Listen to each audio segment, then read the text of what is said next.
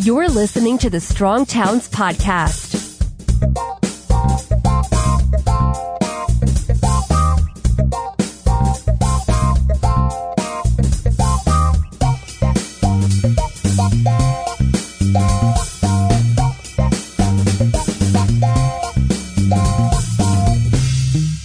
This campaign season, our leading political candidates have indicated that they want to make some game-changing investments in infrastructure.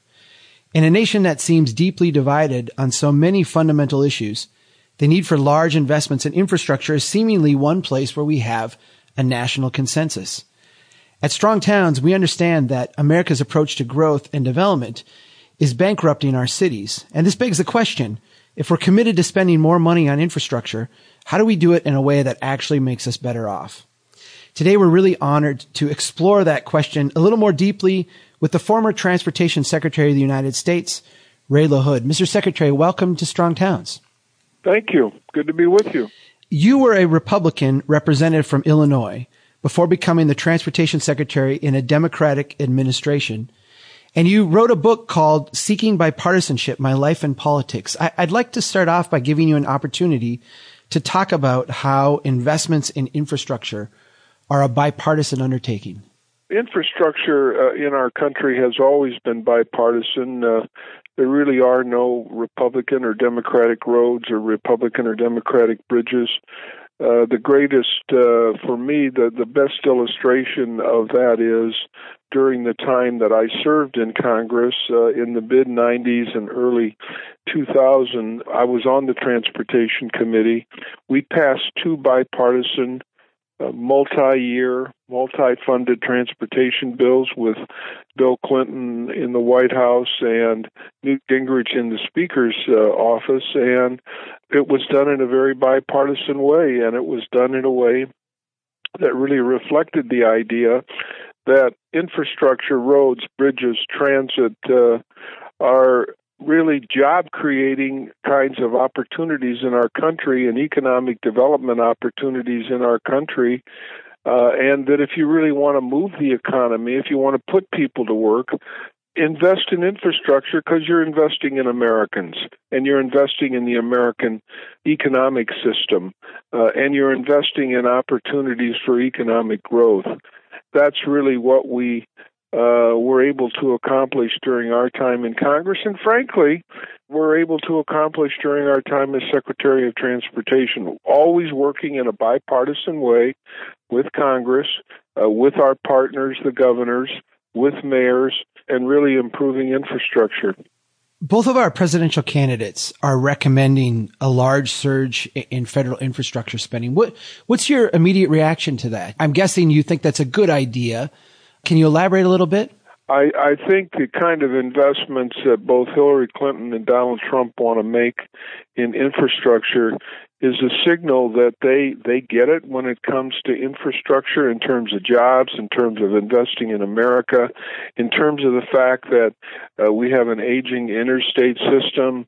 We have 50 to 60 to 70-year-old transit systems all over America that need new cars and new infrastructure. The one fault that I find with both of their proposals is how to pay for it, how to really make huge investments, because my belief is that we have to raise the gas tax, which is the pot of money that built America. The gas tax hasn't been raised to replenish the Highway Trust Fund since 1993. That's over 2 decades, and everything has gone up over 2 decades except the gas tax. We need to replenish the Highway Trust Fund if we're really going to get serious about funding big projects in America, the way that historically we've done. We funded the interstate system over 50 years using the resources of the Highway Trust Fund. We funded transit systems around America. That fund is broke, and as a result, America has ended up as kind of a third world infrastructure country, and we need big resources.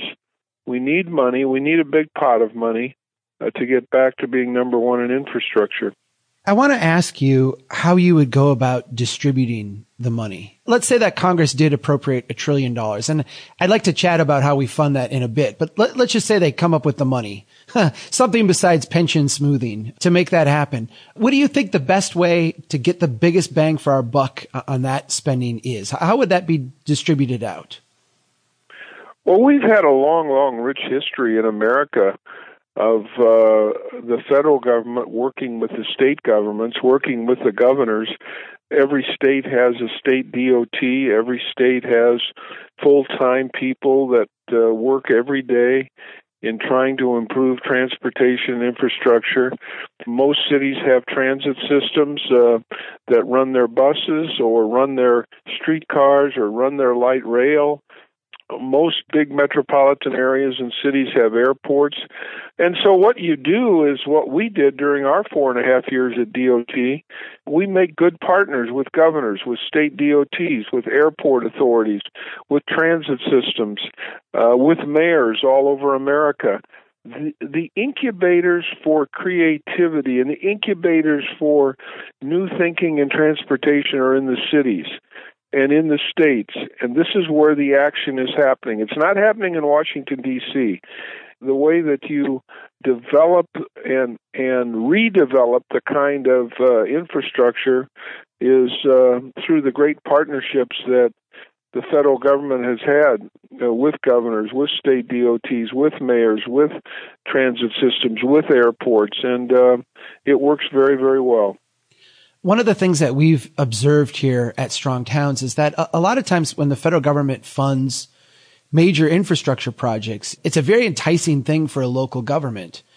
The federal government might pay 90% of the costs and you've got to come up with a small match.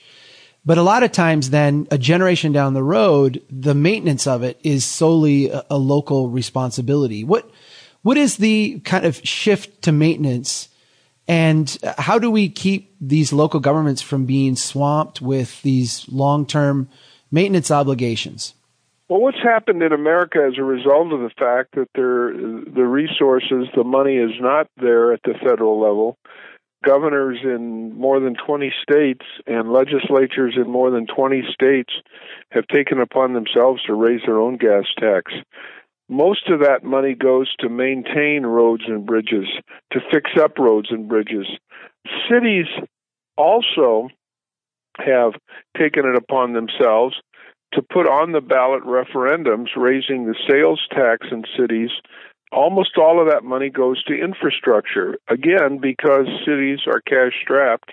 So between more than 20 states that have raised their own gas tax, cities that have raised their sales tax, local elected officials, whether they be mayors or county commissioners, and then, of course, at the state level, governors and state legislatures have raised their own revenue. They're not sitting around waiting for the federal government to provide the money, because the federal government has no money, and there is no plan to raise the kind of money that's necessary to be helpful to cities and counties and states. And so they've taken on the leadership of doing it on their own, and they've been very successful. As I said, over 20 states have raised their own gas tax. Cities all over America are raising sales tax, a penny or 2 pennies, and you can raise a lot of money, and they devote that then to infrastructure and putting friends and neighbors to work building it, rebuilding it, and building these economic corridors all over the communities. Last summer, I was able to talk to Paul Trombino. He's the head of the Department of Transportation in Iowa. And one of the fascinating things he said was that their system in Iowa is too big. He said, we have too many highways, too many bridges, and we actually need to get rid of some because not all of them are productive or needed.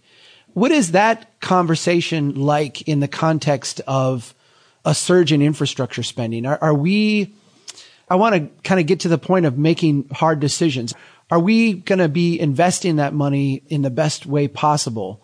If we've got DOT commissioners saying things like, our system actually needs to shrink a little bit.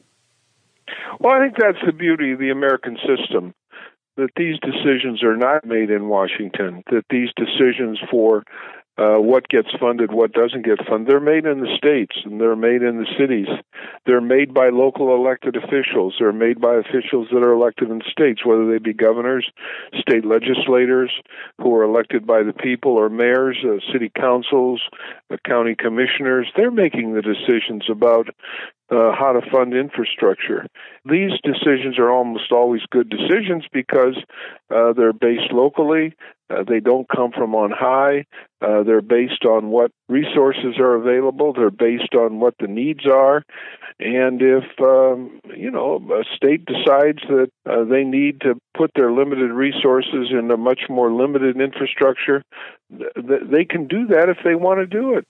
One of the things that we've seen, and I think the Safe Routes to School program tries to get at this a little bit, but of course, has very limited resources compared to the rest of what we spend on transportation.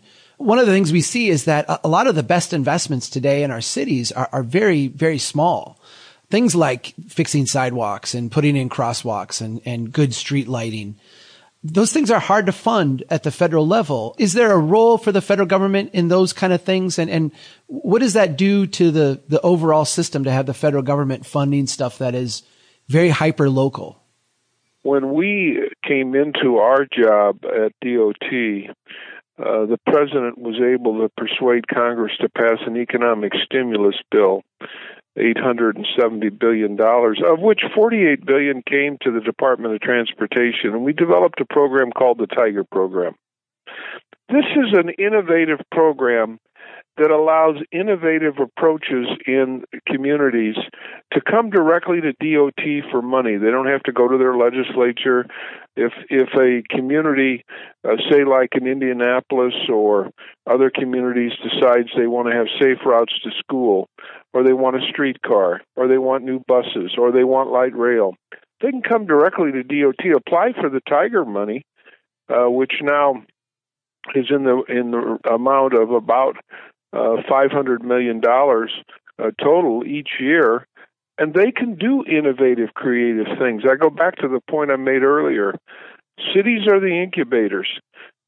Cities are where innovative, creative approaches to transportation are really taking place. Safe Routes to School is a program that's been implemented in many places in America, not because the federal government said so, but because local mayors and city councils and citizens decided this is what they wanted.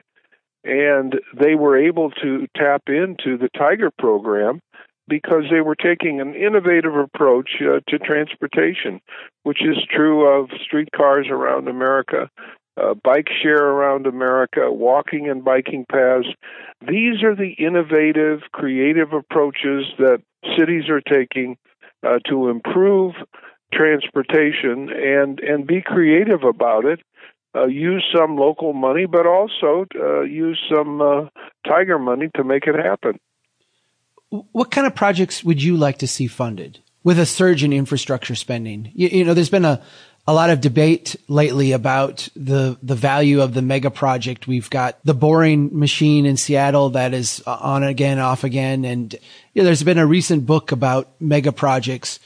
I'm wondering what the balance is from your perspective between the large, new, game-changing kind of things and the more mundane maintenance kind of stuff that is maybe a little less glamorous. I think what we see are that the young people coming out of college want to move back to the cities like Chicago and Philly and Denver and the bigger urban areas. And frankly, they don't want an automobile, so what they want are alternative forms of transportation. That's where we get to this idea. In order to develop livable and sustainable communities, you have to have multimodal transportation, whether it be light rail or streetcars or buses or walking and biking paths, bike share, other kinds of opportunities for people who want to live in the cities but don't necessarily want to live in the congestion that they have to live with if they own an automobile, which many do not want to do.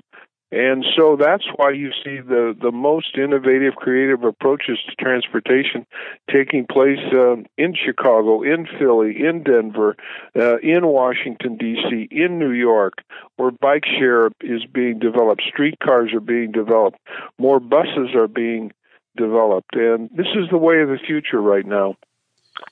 You talked a little bit about states being laboratories and cities and mayors having good ideas and doing things a little bit differently.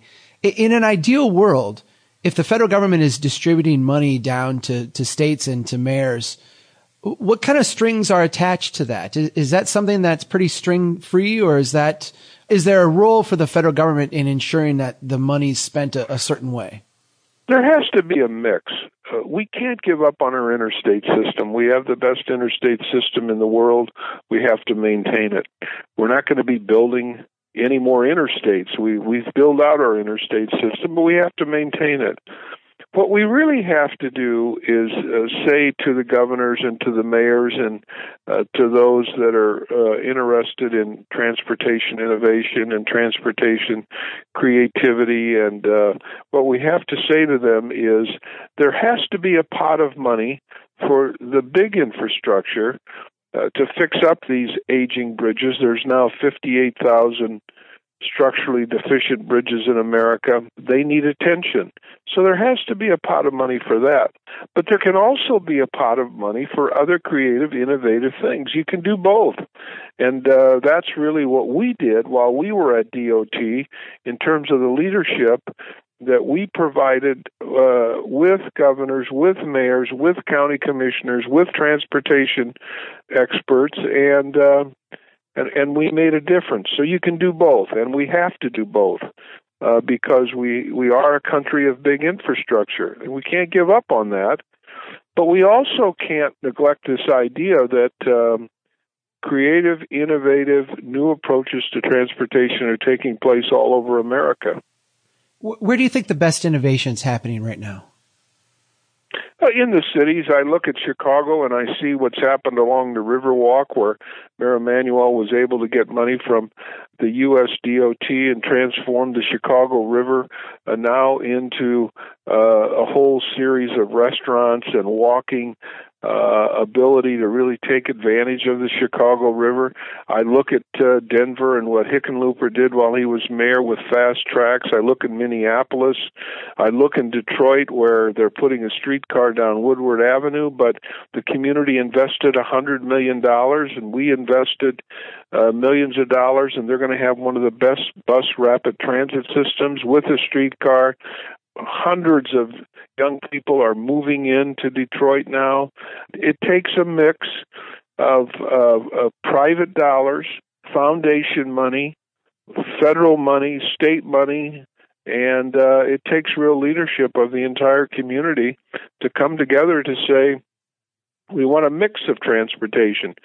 But the innovation that's taking place in America is not taking place in Washington. It's taking place in the cities, big and small. I want to talk about funding a little bit, but before we do that, I know you've been an advocate for high-speed rail. I want to give you an opportunity to make the case on why that is a good investment for the country. Well, high-speed rail is the next generation of transportation. Transportation and infrastructure is about the next generation. It's not about Ray LaHood. It's not about my generation. It's about the next generation. Every generation has left the next generation of transportation. We can't build any more interstates. What we can do, though, is we can build rail. The Amtrak trains that leave Washington every day are completely full. They're full of people that are working on the train. They're on their cell phones. They're on their iPads. They're on their laptops. They work all the way to New York or Boston. The high-speed rail that is being developed in California, some of which was started with federal dollars, will be a 200-mile-an-hour train. It'll be true high-speed rail.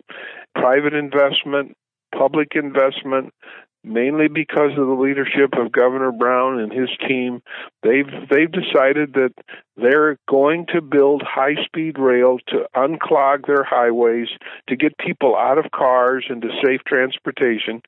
Along the I-55 corridor between Chicago and St. Louis, trains are now going 110 miles an hour with stops all along these college towns. So the train in Illinois delivers college students from the suburban part of Chicago and Chicago to Normal, Illinois, where there's 40,000 students, Champaign, Illinois, where there's 60,000 students, and all the way to Southern Illinois and all the way to St. Louis. So the trains are the next generation of transportation for the next generation, for people who don't want a car, for people who want to get out of congestion, for people who simply want to get from point A to point B in a comfortable, affordable train. People love trains. And so we're not going to be connected the way that Europe is connected, but we are going to have connectivity with trains. Not really because Ray LaHood wants it, but because the governors in these states have made a commitment with local dollars, with state dollars, with federal dollars to make it happen.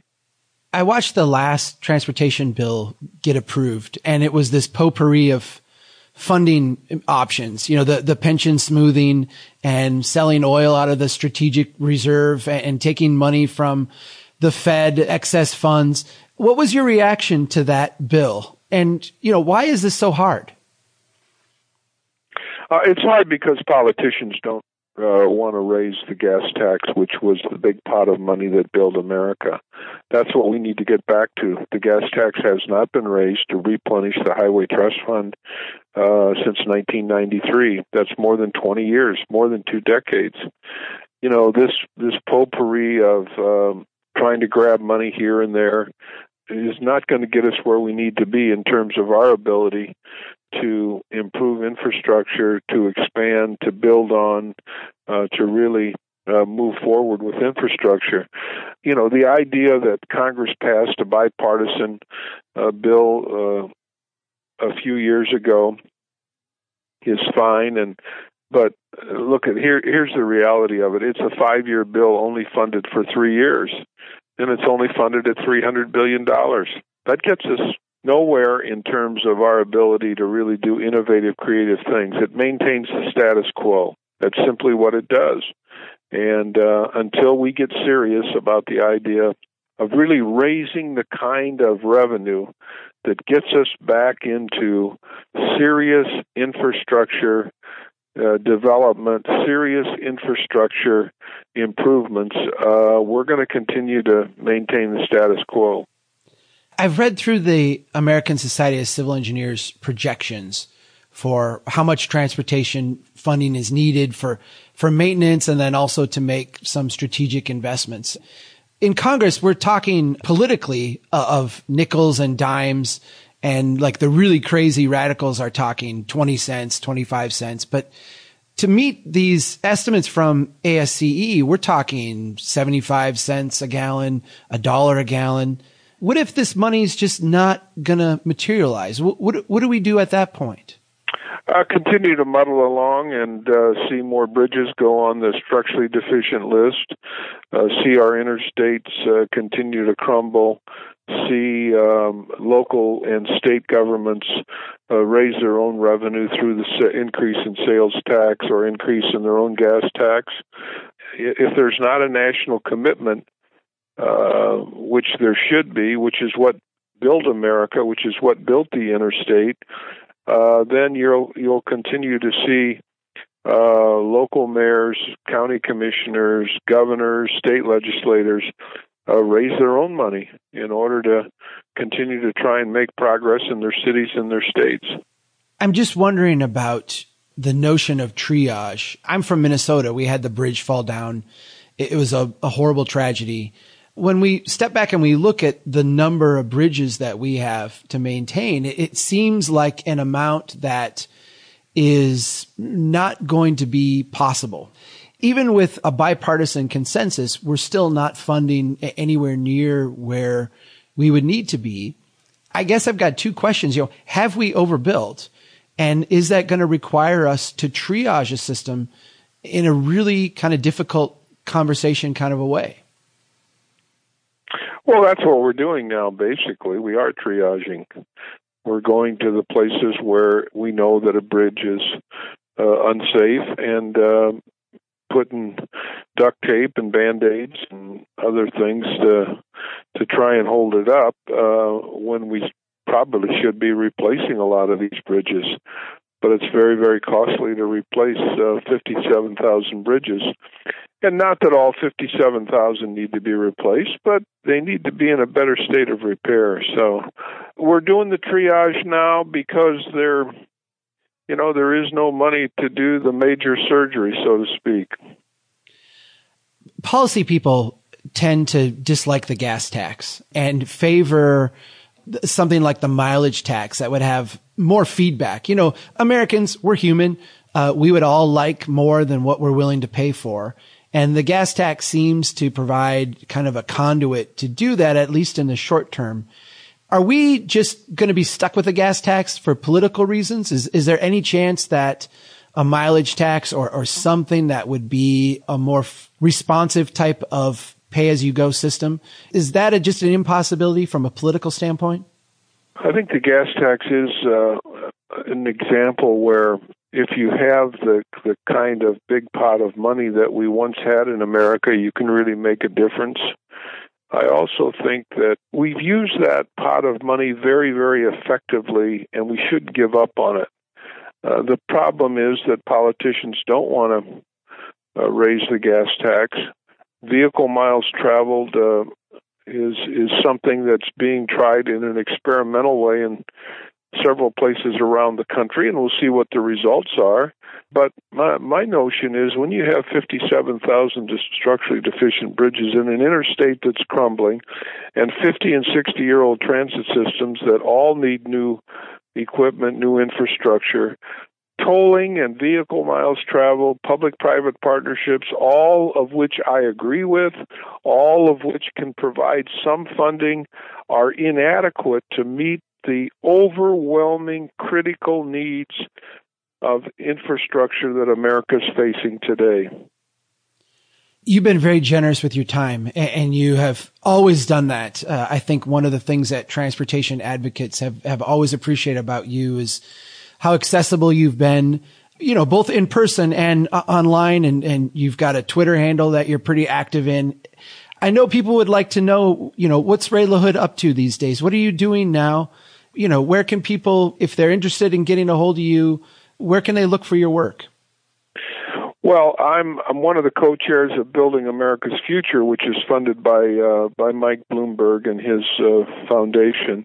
The co-chairs of that are Mayor Bloomberg and Governor Rendell, the former governor of Pennsylvania, and myself. And what we do, there's no compensation involved, but we travel around the country and we promote infrastructure and we promote creative, innovative approaches.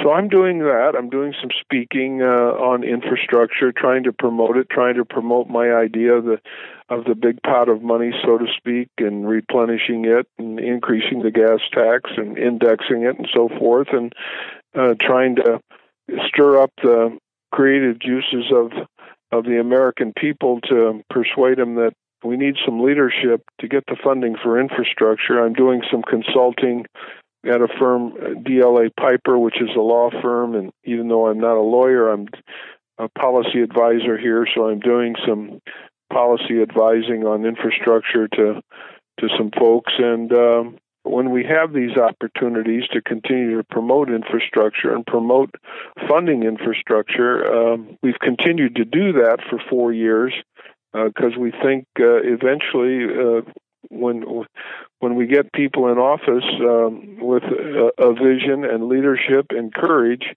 perhaps we will have the resources to address some of these critical problems. Secretary Ray LaHood, thank you so much for taking the time to chat with us. Happy to do it. Thank you. You take care. Take care. Thanks, everybody, for listening. Keep doing what you can to build strong towns. We need your help. If you think the Strong Towns message is important, don't keep it to yourself. Pass it on. You can get more information and sign up to be a member of Strong Towns at strongtowns.org. Drastic times require what?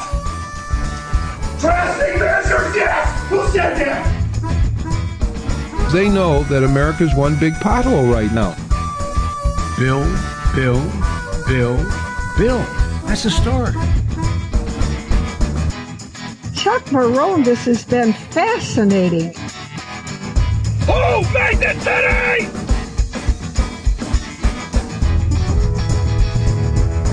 I like you. I like your vision of the world. The United Nations Earth Summit, Agenda 21. Yeah.